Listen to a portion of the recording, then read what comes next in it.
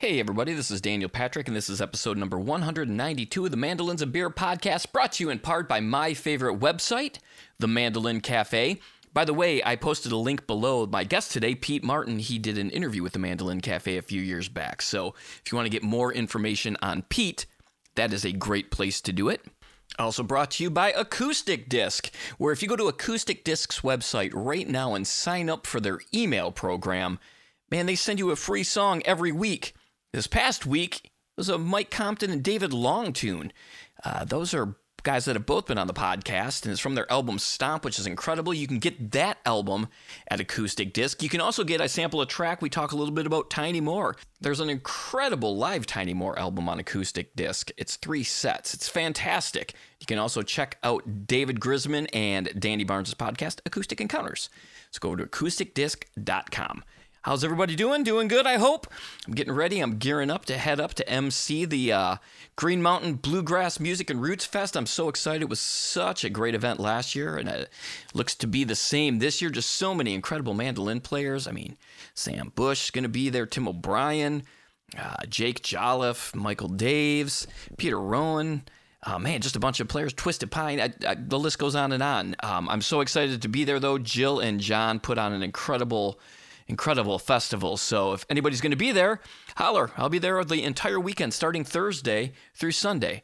And also going to stop in Buffalo on Monday. So if anybody's got some wing recommendations that I need to, or breweries in Buffalo, please shoot me a message at danielpatrickmusic@yahoo.com and let me know where to get some wings. So anyway, really looking forward to that. Also in the description below, I posted a couple links, once to a Barry Harris video, and you'll be able to find the other one that he references in that, and then also a link to MuseScore, which is a free transcription software. I use it all the time now. It's fantastic stuff, and it's free. That's always great. So let's get into the sponsors this week. Peghead Nation. With Peghead Nation streaming video courses in mandolin, guitar, banjo, fiddle, dobro, ukulele, and bass, you'll learn bluegrass, old-time, and other styles from some of the most talented players and instructors in roots music. Who, you ask? How about Sharon Gilchrist, Joe K. Walsh, Mike Compton, John Reichman, Aaron Weinstein, Marla Fibus, Chad Manning, and Ian Corey. Great stuff. The best part about it is you can get your first month for free. Just go to pegheadnation.com and use the promo code MandolinBeer, all one word, at checkout. There's high-quality multi-angle video lessons, downloadable notation tab, play-along tracks, and plenty of tunes and songs to play. Thank you, Peghead Nation. Northfield Mandolins. Let's build more than a mandolin together. Check out their website at northfieldmandolins.com. Download their app at mandosummit.app for lots of special performance recordings, demonstrations, and special workshops. Oh my. Adrian from Northfield just did a little sampling of their new mandola. Whew. Great stuff. So be sure to follow them on the social media. Another great social media account to follow is Tone Slabs. Tone Slabs, making slabs tone. David and Frank are just crushing it, and they always post really cool designs that they're doing for players. And you can get your own. You can get it engraved or inscribed. I'm not sure what they're calling it, but it's incredible looking. You'll know what I mean if you follow them on the Instagram. They've got all the shapes and sizes that you could ever want in a mandolin pick. I love my Tone Slab Darth Tone pick. You can get one yourself too. Just go to toneslabs.com today. Get yourself a slab of tone. Pava Mandolins, dedicated to building for the impassioned player. I want to send a congratulations to 20 years to Pava. She's been working with Ellis Pava and Precision Pearl. So congratulations, Pava. Here's to 20 more. String Joy Strings. They've been the rave of guitar players for a long time now, and now the mandolin players get to rave about them too, because they've come out with some incredible mandolin strings. And the best part about that is, being a Mandolins and Beer listener, you get 10% off by using the code word MandolinBeer, all one word, at checkout. Find out what everybody's talking about and get 10% off as well at stringjoy.com. I've been leafing through the incredible Lloyd Lohr book, by the way, that has been put out by Roger Siminoff at Siminoff Books. It is magnificent. So much thought and time went into it. If you are a fan of Lloyd Lohr, Gibsons, just mandolins in general, just the amount of history packed into here is incredible. I'm making my way through it, and it's great, and you can get it at SiminoffBooks.com today. And Elderly Instruments. Elderly Instruments is your trusted source for new, used, and vintage fretted and stringed instruments. For the experienced beginner player, their vast selection of mandolins, guitars, banjos, ukuleles, and did I say mandolins? Includes all of the accessories and books to go with them. All instruments are inspected and set up for easy playability, and their down-to-earth and knowledgeable staff are there to help. Now, in their 51st year, they're family-owned and operated. They ship worldwide, and you can visit them anytime at elderly.com. Man, let's get into this episode with Pete Martin. Pete has been teaching for over 40 years. I really enjoyed my conversation with him. He does some great posts at Mandolin Cafe's website. If you go to the Mandolin Cafe, you're probably familiar with some of Pete's stuff. And he's a super well-rounded player. You can get his albums. He's got 3 albums for free at his website. He's got tons of resources for free at his website. He's also got books and teaches lessons. The link is below to go visit Pete. So go do that and have yourselves a fantastic weekend. Cheers, everybody.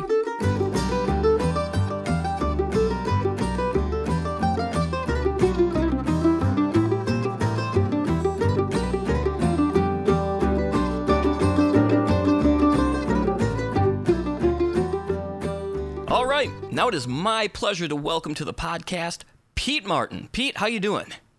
I'm really well, Daniel. Thank you. Yeah, thank you so much for doing this. We were just talking before we started recording, but I've been familiar with your YouTube videos. Boy, I don't even know how far back. Do you have any idea? I mean, it has to be pretty close to when YouTube started becoming a big thing. Yeah, I couldn't tell you, but I know it's at least 10 years ago, if not longer than that. It was kind of right when I first started doing online lessons, which I know has to be well over 10 years ago. It was well before the pandemic that I was doing that. Now, did you see a big jump once the pandemic, as far as getting more online people, even though you had been doing it for so long?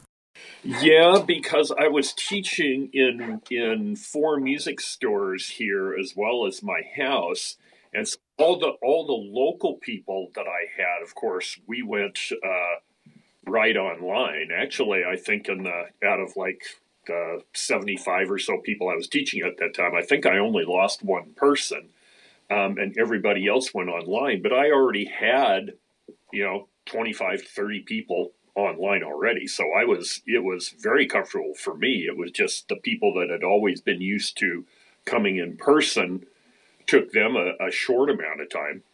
But the really cool thing about the online lessons, the only thing you can't do is play live with each other.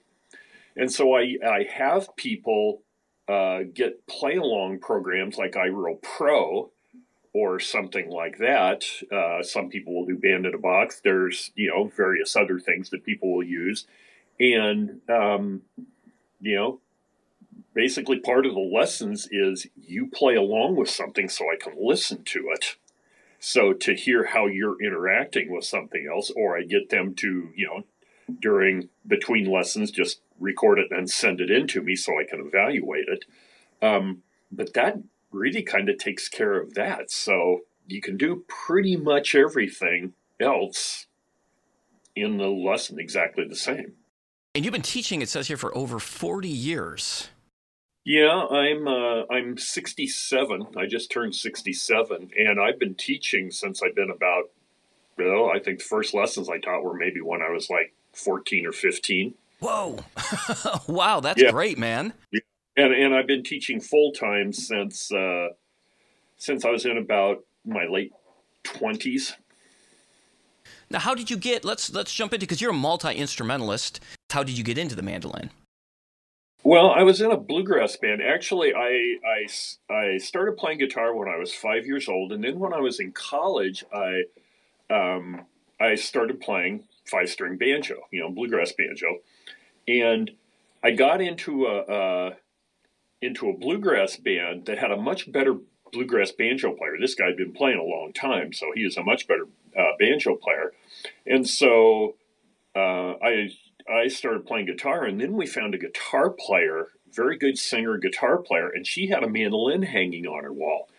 It was kind of funny because I had just started getting into playing fiddle tunes, on guitar and especially banjo. And I remember I practiced Blackberry Blossom on the banjo for 2 months before I could play it through, still fairly slow, the first time and get it all clean.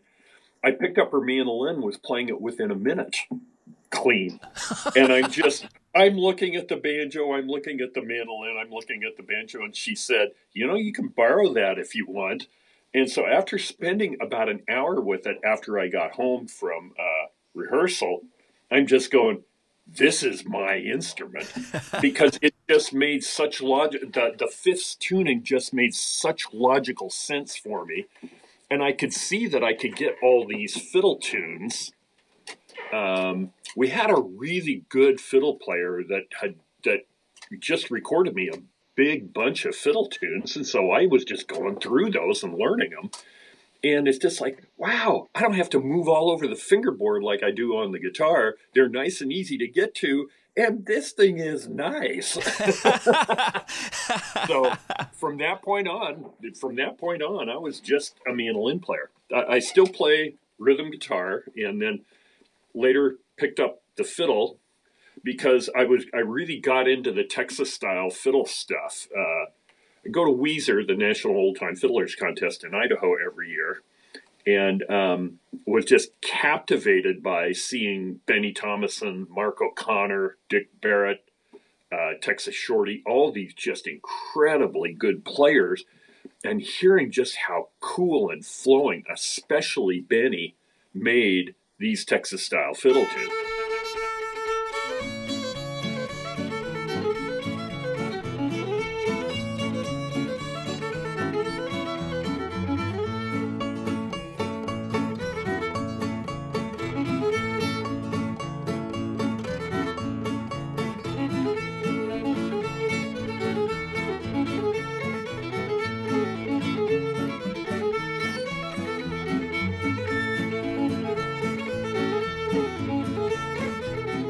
And I always liked complex melodies. They weren't just real simple kind of little one or two phrase tunes per part. They were very fully developed, and they were very similar to I think to how like bebop tunes are. Right. Just completely melodically developed by these wonderful, especially by Benny Thomason. He was the real innovator of that style. And I was just totally captivated by his sound. I used to follow him around with my tape recorder and just watch him like crazy. And I didn't know it at the time, but he was living in Washington State. So, eventually a friend of mine that knew him hired me to play guitar with him. And then I got to play several gigs after that with Benny playing guitar. Wow, that'd have been amazing. Yeah, he was just the nicest guy. And just, I was really stupid for not just showing up at his doorstep with my fiddle and saying, "Hey, would you show me stuff?" Because he would do that. People did that, and he would always take them in and show them whatever they wanted, just sit down and play with them forever. I never did that. I never took out my fiddle in front of him because I was so intimidated because he was just so good. I really wish I had, but after he passed, and then I really started getting into fiddle. I really dumped the mandolin for about 15 years and just played fiddle. Then I started just transcribing and learning everything of his that I could get my hands on. And I have a lot of recordings of him that friends from Texas have fed me over the years of various jam sessions and stuff. So I've probably transcribed and learned probably at least 400 of his arrangements of things. Oh my gosh.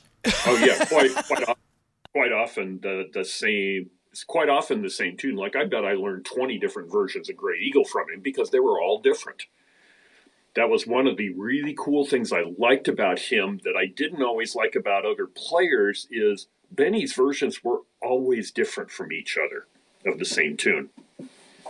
And he was always improvising. And I was just fascinated with how he could figure out how to play all these different passages. Now, a lot of them were worked out, but you could tell he would improvise within very limited bounds, and it was always the melody. Every time he changed it, it was always the melody. Now, he could also play very good swing fiddle. I don't think many people knew that, but I heard him in a number of swing sessions at Weezer just, get right in there with the very best of them and be just fine. Wow. Did you ever get to pick his brain a little bit about how he danced around those melodies and still kept it? No, I was too intimidated by him. Basically I would talk to him a little bit at the gigs and stuff, but they were usually far enough away that I would basically show up, and he had this ability to just show up 2 minutes before the gig, get up there and play, and then pretty take off and so I really didn't get to spend a lot of time talking with him about any musical thing, and I really regret that. That's why I really wish I'd just shown up at his house sometime. Did you go to school for music? Did I? Mm-hmm. No. I was an accounting major, and I'm really, actually, now that I think about it, I'm really glad I didn't. I know lots of people, especially in the jazz world now. I meet lots of people younger than me that went to music school, and it's always been my opinion that I don't think it helps you to be a better player at all. I think you could find a good teacher and get more real world application things if you can find somebody who plays the way you really like and get more out of that, and if they're a decent teacher. But I'm all self-taught, and so I spent that time that I would have been in music school just listening and learning, just analyzing things on recordings and taking them apart.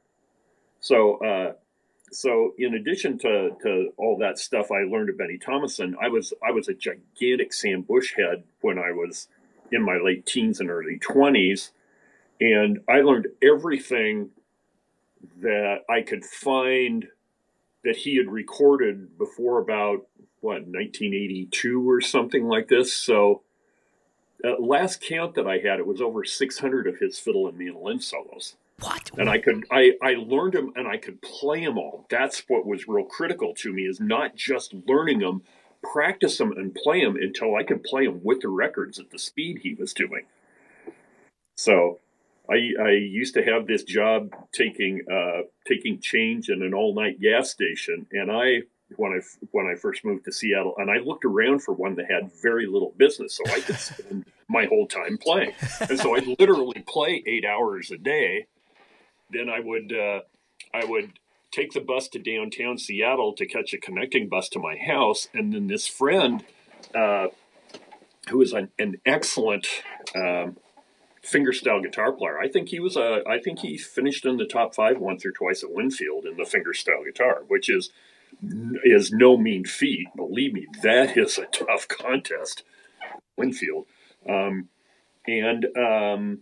So we rented this place in the YMCA downtown, where I would get it in the mornings and he would get it in the afternoons. It was really cheap, and it was a very isolated small room, and we each used it as our practice place. And then I would take the bus home take the bus down there after working. And then I would basically play until I fell asleep, and then wake myself up and go home and sleep. So I would play about 2 or 3 more hours there. So I was playing anywhere from 12 to 16 hours a day in that time. I did that for a lot of years. Wow. Let's talk a little bit about your process for transcription, because I do think it's one of those things that I think people are maybe kind of intimidated by. But man, now there are so many tools. Like, again, you're talking albums and probably cassettes that you're learning from. I mean, now you can pull up your iPhone and bring up the slow downer. Oh yeah. Look at wave files, put markers in, loop it. What was your process for transcribing? Well, when I had a friend who had a really high quality reel to reel. And what I would do is I would get as many recordings. About the only thing I spent money on in those days was albums. So, especially albums that had Sam Bush on them. No, literally, I would buy anything that I could that had him on it, even if it was only one or two tunes. But he played on such a large number of records as a sideman, in addition to the Newgrass Revival records, that it was actually very easy to find a bunch of stuff. So I would take all my new records, go over to Al's place. We'd spend all day recording them and putting them on his reel to reel, and then he would play them backwards and record them onto a cassette tape. Oh. Then I would take the cassette tape home and he'd play them back at half speed on his reel to reel, and so I could have them at half speed. But eventually, I did enough transcribing. I don't think people realize this. It's my idea from teaching all these years, and I try to get people to transcribe things on their own as much as they can. But I teach totally by ear. I don't give them anything written unless it's like chord forms or something like that. But I just make them learn things from me playing them. And I'll play them at normal speed, and then I'll play them real slow. And as the student gets better, I start to speed up the slower thing until eventually I just have them learn from the full speed thing after their ear gets experienced and they get used to hearing. I'm a very big believer in the ear is just like any muscle. The more you use it, the better it gets, and you start hearing more details and things when you use your ear. So that's why I have them do it, because my ultimate goal when I teach someone is not to teach them to sound like me, is to give them the tools to sound the way they want to eventually, when they finally discover the way they want to sound. And that's usually quite a journey, is discovering how you want to sound. I really think it takes most people a good number of years of playing before they kind of start to lean their ear in that direction of how do I want to sound versus somebody else. Out of all those solos of Sam Bush's that you transcribed, is there one that stood out to you where you were like, this is the gem. I love this solo? My all-time favorite one that I did of his was the Gray Eagle solo on the Dan Crary Ladies Fancy record.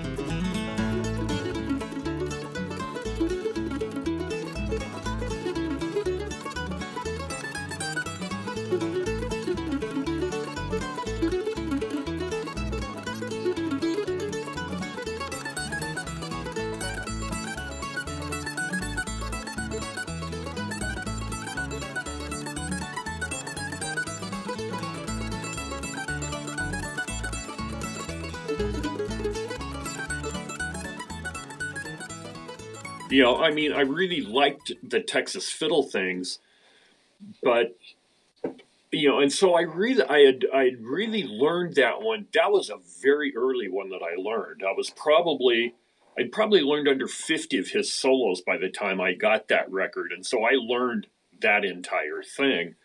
And that was about the time I was really, really getting big into the Texas style fiddle thing. Now, the reason I picked up the fiddle is I could play any of the arrangements of Sam, of Benny, I did a lot of Mark O'Connor things. Those are about the only things that really gave me difficulty, because he just had such incredible natural ability. He could play things nobody else could. I think he still probably can. But I could play everybody else's things with the right amount of practice. I could play everybody else's things fairly readily. And I finally found that I couldn't get the things to flow the way I wanted to on the mandolin because of the pick and the frets. You have to short circuit some of the fiddle things to do that. And so I really wanted to be able to play those arrangements like I heard Benny, like I heard Major Franklin, like I heard various other players I really liked. And I just couldn't do it on the mandolin. So that's when I dropped the fiddle or dropped the mandolin and just went to the fiddle. But that version of Sam's Gray Eagle on that particular recording was just, yeah, that was just as good as it gets for a fiddle tune on the mandolin that I'd ever heard up to that point. I love that. When you were transcribing these, were you writing them out in like notation? Were you doing it in tablature?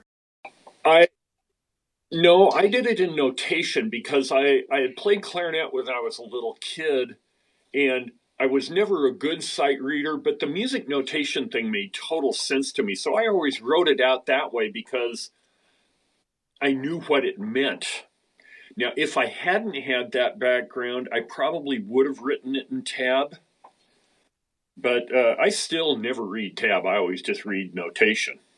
I wrote it out in music notation, but I would quite often, like if a measure repeated or a whole long phrase, I wouldn't write it again. I would just circle it in the previous music and draw an arrow to where it did. So I had all these things that I'm sure nobody could have read it but me. Now, as soon as I did start using a computer and got Finale, I started writing everything on there. And I'm really glad I did because I have several thousand arrangements of things that I have written. And it turned out because I was teaching, these were terrific because I could use them for things. And that's actually how my books came along is just all the transcriptions of things I've done. Unfortunately, in the late 80s, when I moved from one house to another, I still have no idea where they went because I know they got to this new house. But I had boxes of these transcription books, of just, books of blank sheet music that I, filled in and stuff. And I can't find them from when I got them over here. And I think maybe the people who were in the house previous, they let us move in. They let us bring stuff to the basement about a week early. And I really kind of wonder if they didn't see a box and think it was theirs and took it with them. Oh. So I've lost all of those hand-done things. Now, I've gone back in probably about 10% of them and redone them and used them for things when I wanted to show that to a particular student, from, how Sam was playing it from this recording or how Bill Monroe was playing it from this recording and et cetera. But yeah, unfortunately, but I still have, if I hear it once or twice, I can still play them. If I can find the recording. I don't have, yeah. I don't have a lot of those recordings anymore. I used to lend recordings to students, and after not getting a small handful of things that I'll never be able to find again, I know, not getting them back, I kind of quit doing that. Yeah, no kidding. Oh man, musicians. Yes. Well, hopefully they got some use out of it. And you have 13 books available on your website here. I mean, and there's all sorts of, which is going to lead me to my next question about jazz, but I mean, there's everything from easy music theory and fiddle tunes, double stops, old time tunes, 1 and 2, and bebop scales, bebop mandolin, target notes. I mean, tons and tons of resources on your site. How did you get into jazz? I've always liked jazz.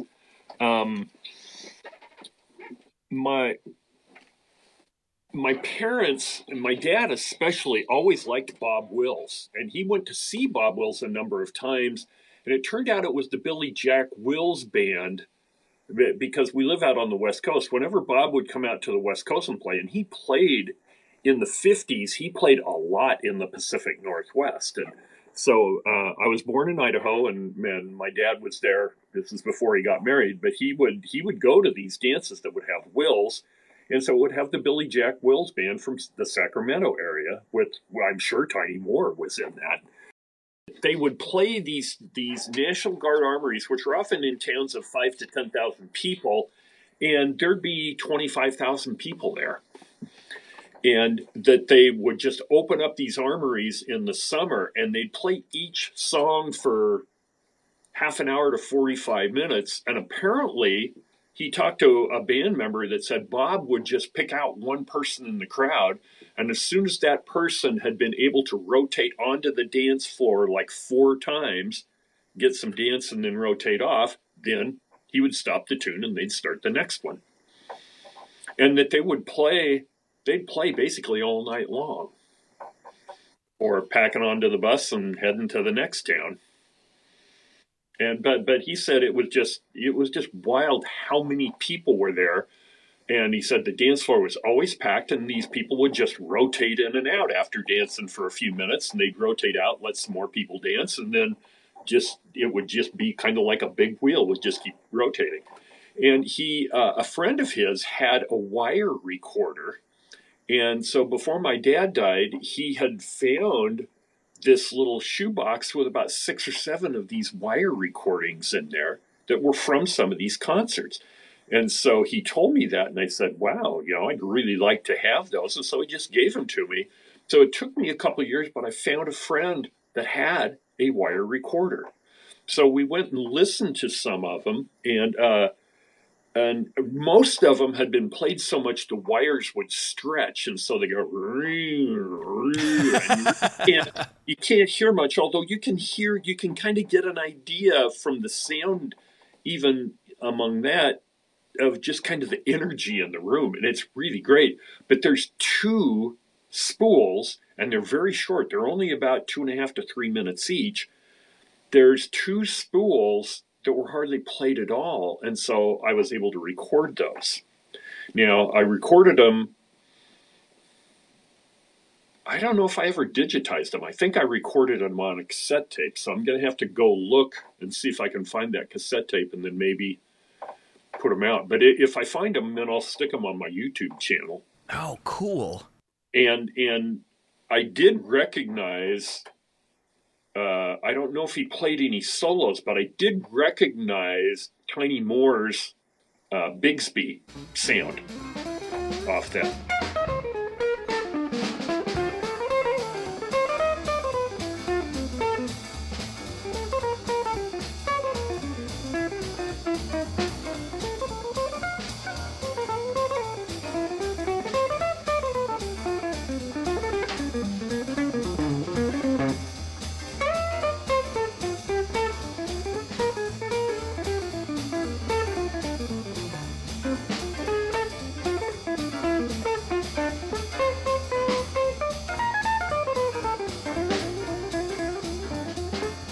Tiny used to come to Weezer, and I played with him a bit. It was just when I was kind of starting to play some early swing stuff.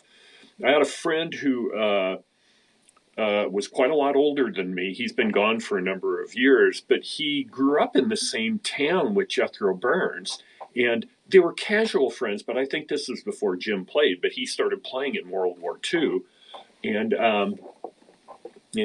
I'll never forget, he had this big Super 400 that was the loudest guitar I've ever seen, and he had the best sense of swing timing as a rhythm guitar player of anybody I've ever heard. I mean, he sounded a lot like Homer Haynes, and he was that good. He really could play, and he just took a shine to me for some reason. And so we played all the time for a number of years. So we would go over to Tiny and Dean's camp where they were staying. They usually stayed in town someplace, but they'd usually hang out at somebody's camp. So we'd find out where they're staying and go over there and play the afternoon. And so I got to play Tiny's Bigsby a few times. And so that's what makes me think that the sounds I heard in these recordings is that.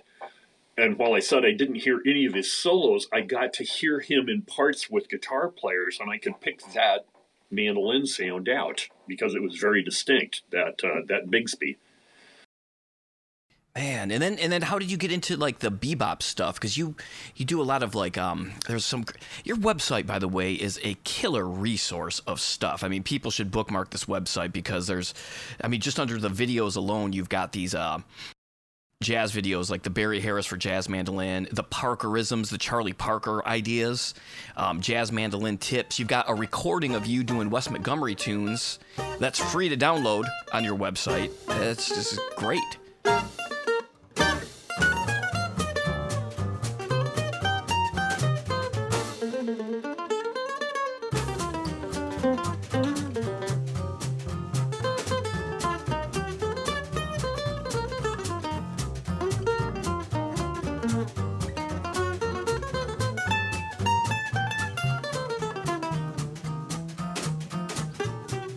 So how did you get into like the bop in the Wes Montgomery? Well, when I was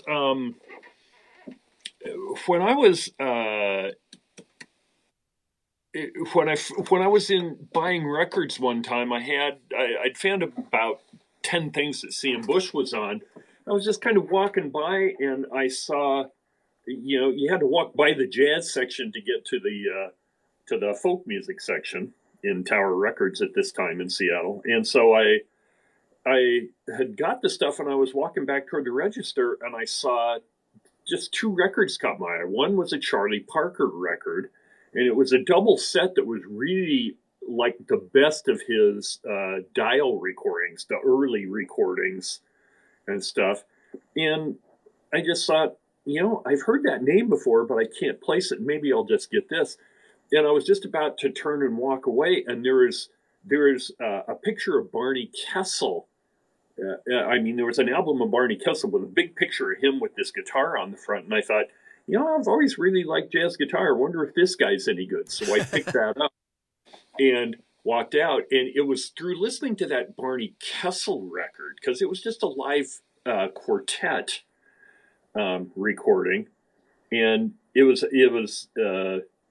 I think the record was called Just Friends, but Just Friends was the first cut.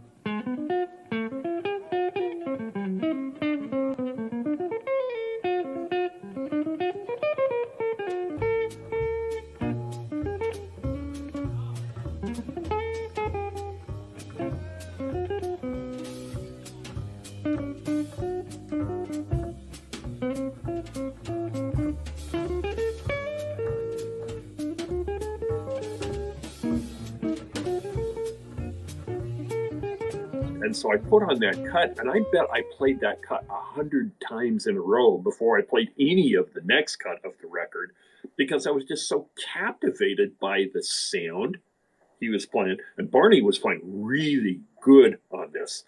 Barney was some of the quality of, especially of his later records, was a bit up and down, but when he was good, he was as good as anybody. And this was just one where he was really on it.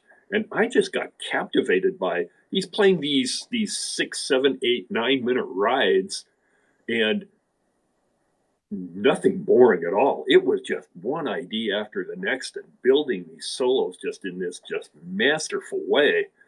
And so I actually think I kind of got into that more than the Charlie Parker things, because the Parker recordings were still, when they issued, it was mid-40s, and so those recordings were really short, and it didn't give any of them a chance to stretch.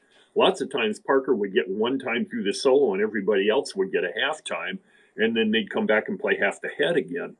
So it took me a longer time to get into the Parker stuff, but I really, really like the adventuresome way of live recordings.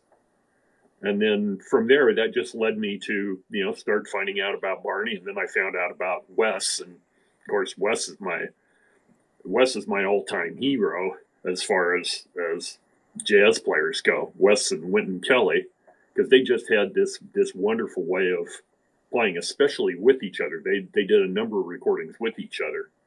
The Smoking at the Half Note, the Full House recordings, and just a whole bunch of live things. There was a record that Wes's family put out about 3 or 4 years ago called "Smokin' in Seattle," where it's the Wynton Kelly trio with Wes, and they're just on fire.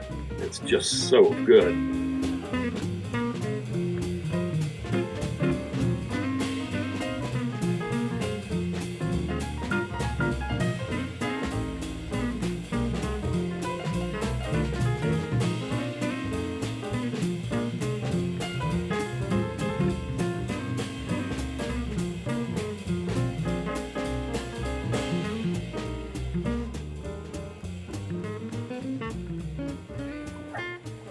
but they're both incredibly melodic, wonderful comping and accompanying people and stuff. And so that's still stuff I just glue my ears to. And so it's through that I got into the bebop. And then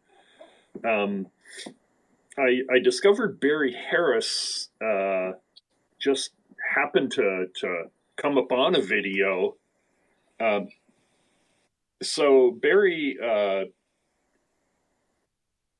from Detroit, and Detroit at that time, there was a lot of great piano players that came from there. The Jones brothers, Hank Jones and Elvin, and I forget the other one's name. But they, there was a long tradition of really great late swing, early bop things, and Barry was as good as any of them.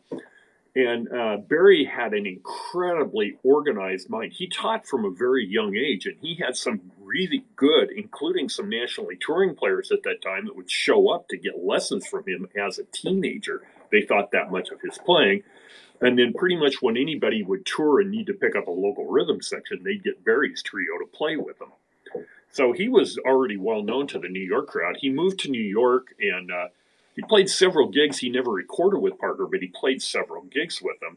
But he started I think in the 60s, doing these week-long classes and they were just ridiculous low money. He would just, have people come in, and he would do like an hour and a half to 2 hours with chording instruments. So it was guitar and piano, where they just work on chording ideas, and then like 2 hours where it would be anybody and they'd work on single note things. And then I think later he started doing like a couple hours also with singers.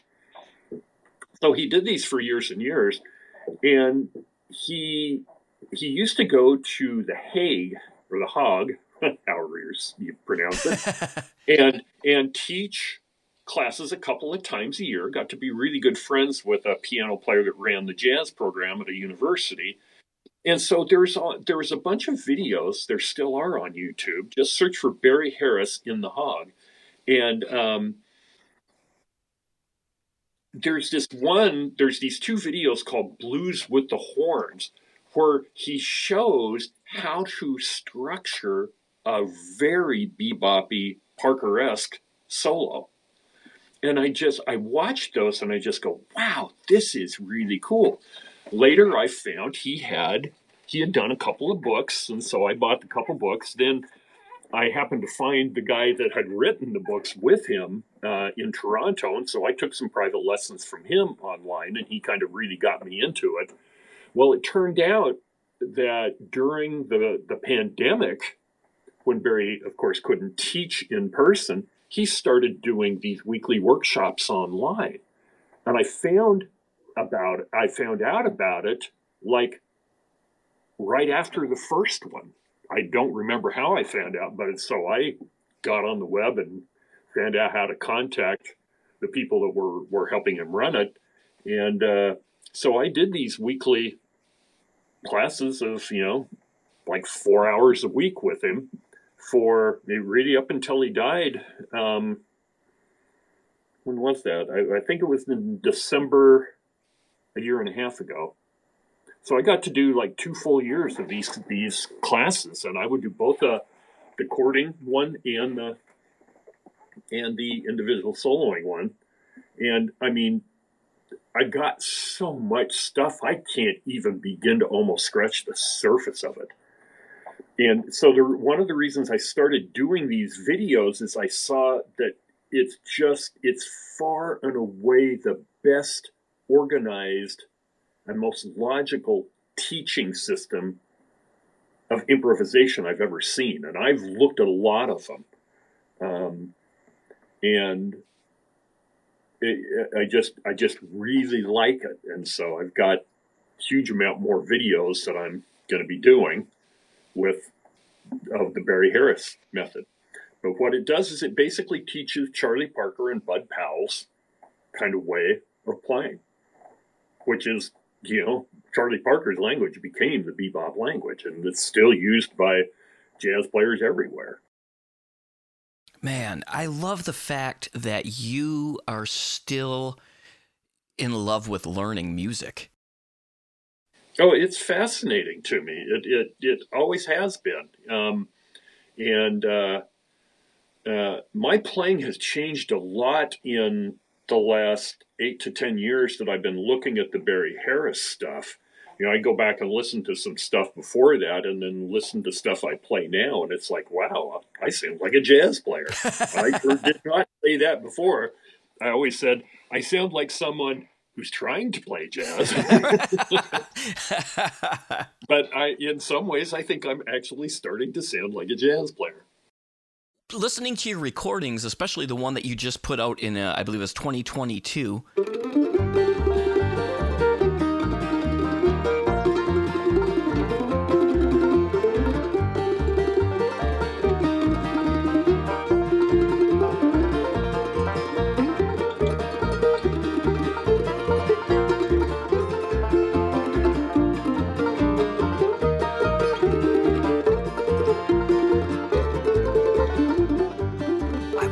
Impressed with your expertise comes out in the multiple styles, the bluegrass, fiddle tunes, and jazz, and their tunes that you had written. And each one, I mean, it's like listening almost to like a to multiple players. It's just so good. It's like you're like a chameleon of styles.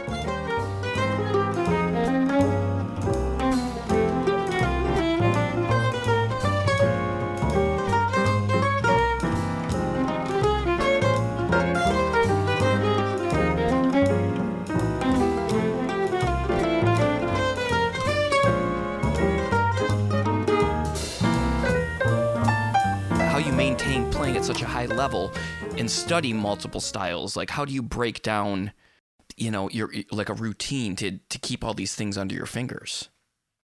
Well, when I get into something, I study just that style exclusively and drop all the other instruments I'm doing. So there was that period where I went through learning all the Sam Bush mandolin stuff. And so I did almost nothing else. I mean, I really focused on him. And there was a while where, a lot of times in the Northwest, when people didn't know who I was, they would just say, oh, yeah, that guy that sounds like Sam Bush. Because I did. I sounded... I didn't ever have Sam's sound. I'm not that good by any means. Sam just has things I'll never have. But I really tried to focus on copying his sound and his lines and his way of thinking as much as possible. The huge benefit of when you transcribe as much stuff from one person as I have of somebody like Sam and Monroe and Parker and things like that, you learn how they think. You learn how they problem solve because you see all these examples of it. And that doesn't mean that I always choose those ways of doing things. Now I've been playing long enough that I have a much better idea of how I want to sound. Back then, I didn't. I wanted to sound like these folks. So, but it not only does it show you the language, it shows you a lot of the mental things that you have to do when you play. I tell this to students all the time. The better you get physically on an instrument, the more music becomes mental. And when you get to a fairly decent level, it gets to be much more mental than physical. It's what to do and the strategy of doing it. So actually, with my best students, I spend a lot of time on those aspects of it. Because these folks, a lot of them, they already know how to play. Now it's, okay, what can I do to make this flow more musically? Maybe to communicate musical things to people who are listening. And also sometimes, I do also have a pretty large background in ergonomics because I went through a number of years of overuse injuries where I studied a lot of ergonomics. So I help a lot of people with that as well. Just make things more efficient. I think people forget about that portion of it.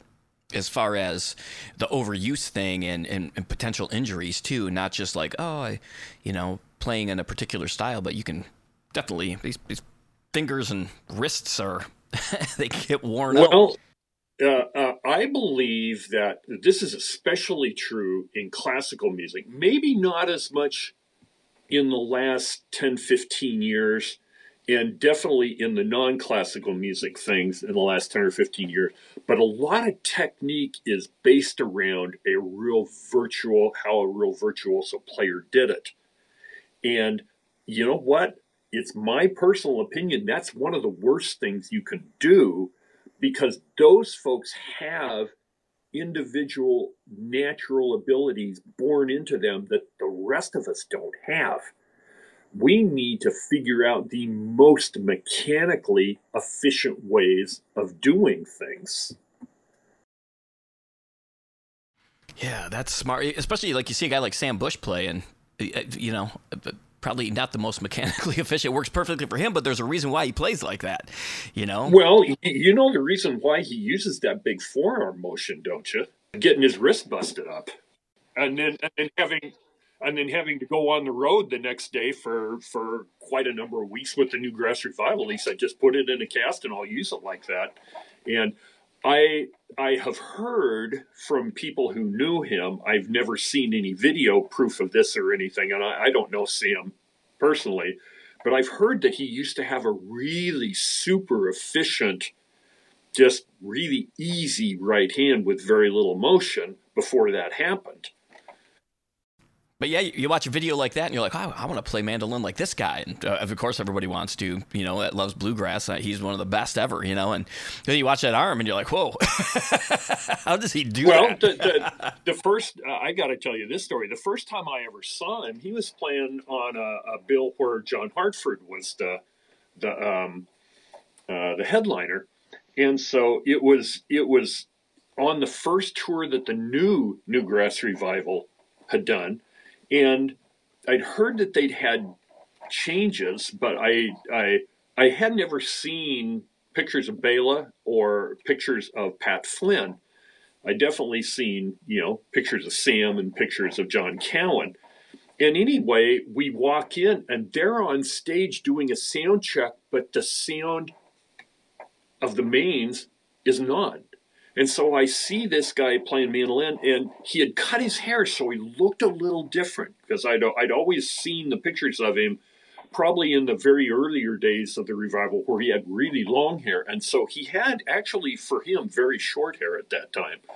And so I wasn't sure it was him. And this is a really big club, so, it was all the way across the room, a very big room. And so I couldn't see him very well. The lights on the stage weren't on, so it was fairly dark up there. And I saw this guy playing a solo and making this gigantic right arm movement while having never seen, videos weren't around at that time.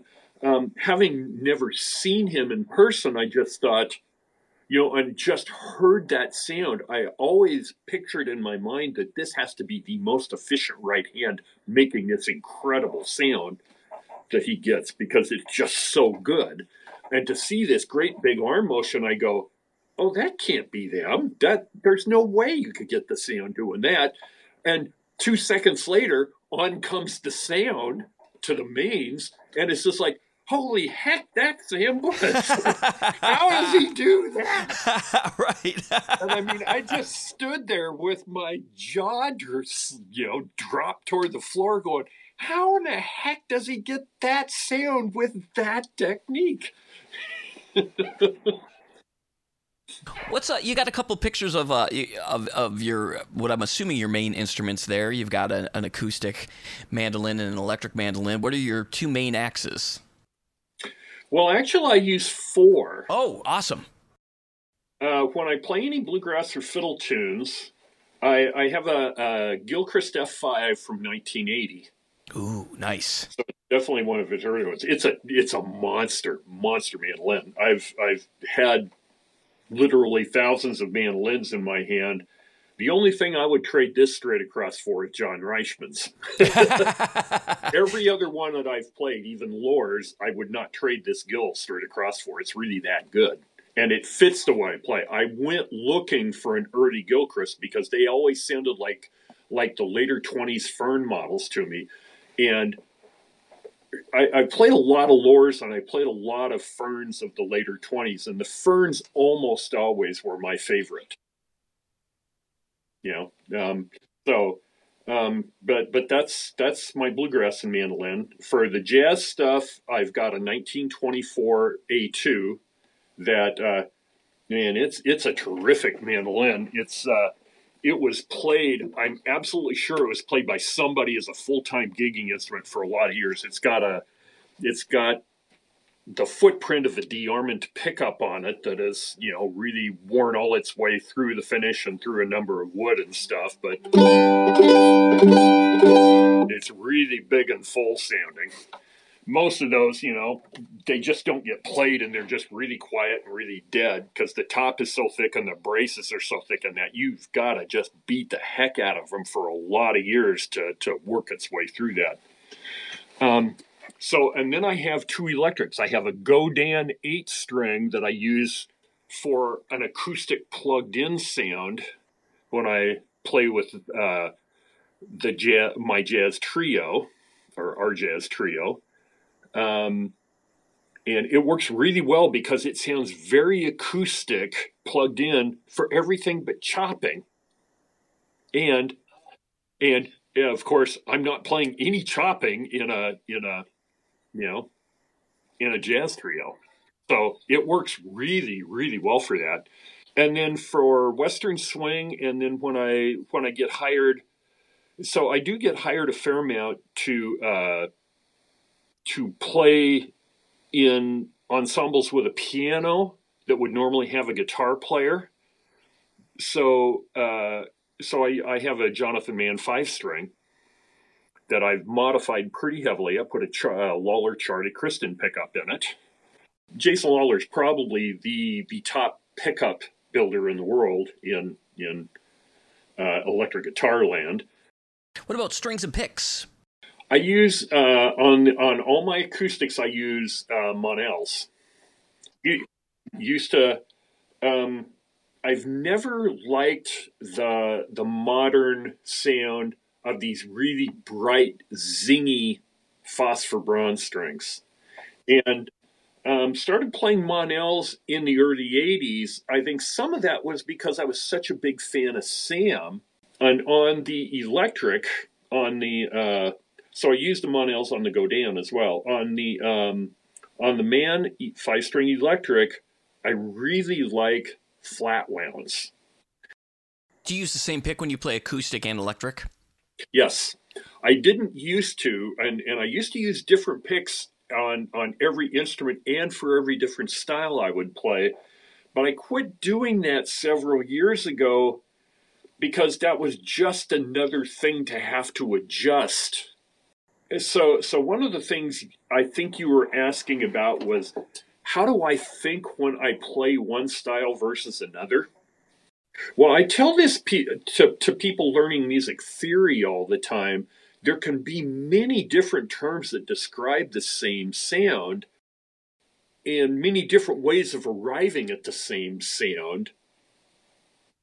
You've got to find the organization in your mind that helps you arrive there the quickest and the easiest and the most logical. Because then, when you're actually in battle, so to speak, and you need that, it gets there the most instantly with the least amount of time processing that. Because if you're in the middle of something and something complicated comes up, and you need to access something in your brain to how do I solve this, the more delay you have, the less chance you have of being able to get it. It's the old, I always call it, it's if you think you stink. That's absolutely. If I think I'm going to do something, it usually never happens. 10 seconds later, I'm like, oh no. Well, this is especially true when people are starting to play jazz. That are coming from especially bluegrass and old time backgrounds or other non-jazz backgrounds that are much more, folk music and straight major and minor scale oriented. And they don't have to think about all these complicated chords and what in the heck do I play over this minor 7 flat 5 or this G7 sharp 9 or this. You call that what? Yeah. What's this demented chord?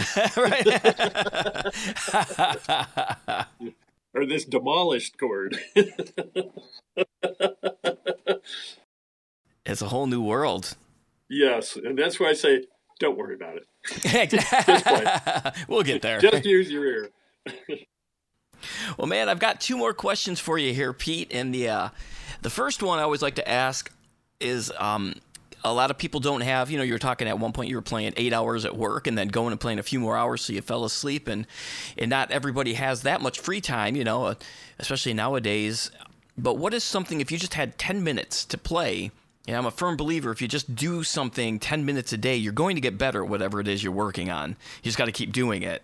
What would you recommend somebody doing to work on to get better at mandolin in that short time? Can I answer that by telling you a little story? Absolutely. Okay, so in the 90s, all those hours a day of playing and not being very efficient, because of course I knew nothing about ergonomics, I'm totally self-taught, caught up with me, and I ended up with real severe overuse injuries in my whole left arm and hand. So after 2 years of finding 2 doctors that claimed to be performing arts doctors that were actually sports medicine doctors and really didn't know what they were talking about, they probably, after I did find a real true good performing arts doctor, she said each of those doctors probably cost me a year of playing.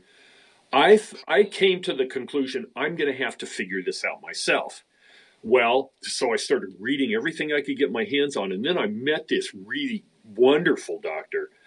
This doctor was such a well-respected hand surgeon that when the great baseball player that played here for the Mariners, Ken Griffey Jr., busted his hand up against the wall making a catch in the Kingdome, she was the one that did the surgery. So anyway, for a number of months, she didn't let me play at all. We just did these things, and I won't go into them. She did these things to teach me how to use way less muscle force, and I didn't realize it at the time, but she said, you've got to follow these based on you've had so many hours, you've programmed yourself to do something this way, and I can't let you just go back to doing it. So finally, after about a year and a half or so, she let me bring in an instrument. And this time I was just playing fiddle. She said, bring in your fiddle this time.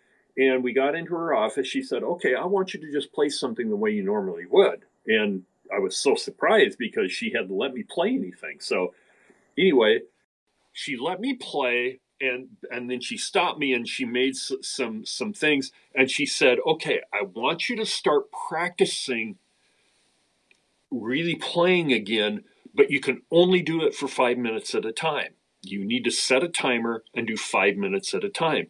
And because I'd been used to playing all these hours, it was quite often where I'd play 3 or 4 hours with no break at all, except maybe to just sip on a cup of coffee and then right back to it. Okay, in all those years I was at that gas station, I would do that because that was really the only thing to do there. And so I said, I'll never be able to get anything done. And she said, and I follow this from now on. So every time I sit down, I set my iPhone for 5 minutes, and I never let myself play any longer than that. She said, before you sit down, think of what you want to accomplish in this 5 minutes. And it took me a while, but I found eventually, because I can't concentrate for any more than 5 minutes. And I really think most people can't concentrate for maybe 10 minutes or so and really, really focus. I get so much more done in such a short amount of time. So that's my advice. Set a timer, and before you push go, think to yourself, what do I want to accomplish in these 5 minutes? but it's amazing. And so I really try to get all my students to do the same thing. Now, I know not all of them do, but it's amazing the ones that have done that almost always come back to me at some point later and say, I'm just so glad you got me to do this because it's so much more efficient. I get so much more done. Now, the other thing I say, Daniel, that I think goes along with this, to me, there's a big difference between practicing and playing. Playing is just playing through things for the enjoyment that you get out of the instrument. Practice is to get better. Very focused on very specific things to improve something in your playing. And this is what you do when you practice. When you play, you can play for as much as you want. Or, and then I tell people to break down the percentage of the times you play and practice to what gives you the joy of playing. Some people, I think that's 95% playing and 5% practice. Other people, like me, it's 100% practice because I have plenty of people to play with, I get together with every week, so that's my playing. Right. So, but I really enjoy getting better. But you've got to figure out, I really think each person has to figure out what it is that gives them the joy from the instrument that really all of us should strive for. Because if it's not fun, why do it? Right, exactly.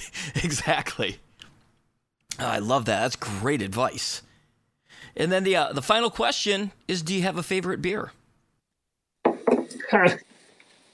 You're going to laugh at this one, but this is because, when it's 95 degrees outside at a festival and you want something to drink, you don't want something too fancy because, if I drink an IPA, then it's going to put me out for the rest of the day. I'm going to be asleep.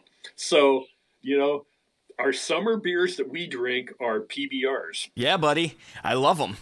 I love them for hot day festivals. They're perfect. Now, if I go out, and eat Mexican food, I love a Negra Modelo. Oh yeah. Well, that's perfect. Well, Pete, your website, I'm going to put a link to it. If people want to take lessons, they should reach out to you. It has been an absolute pleasure talking with you today, and I really appreciate that you took the time to do this. This has been great. Well, thanks, Daniel. I really appreciate you reaching out. All right, there you have it. Thank you so much to Pete for doing the podcast. All that teaching experience, great at all those different styles, all that transcription. You should reach out to Pete and sign up for some lessons, and definitely go to his website. There's links below. It's just filled with just so many resources. You can't even really describe it until you go over there and click on all of them. So anyway, everybody have a fantastic weekend. Cheers, everybody. Hope to see you all up at Green Mountain Bluegrass and Roots Music Fest.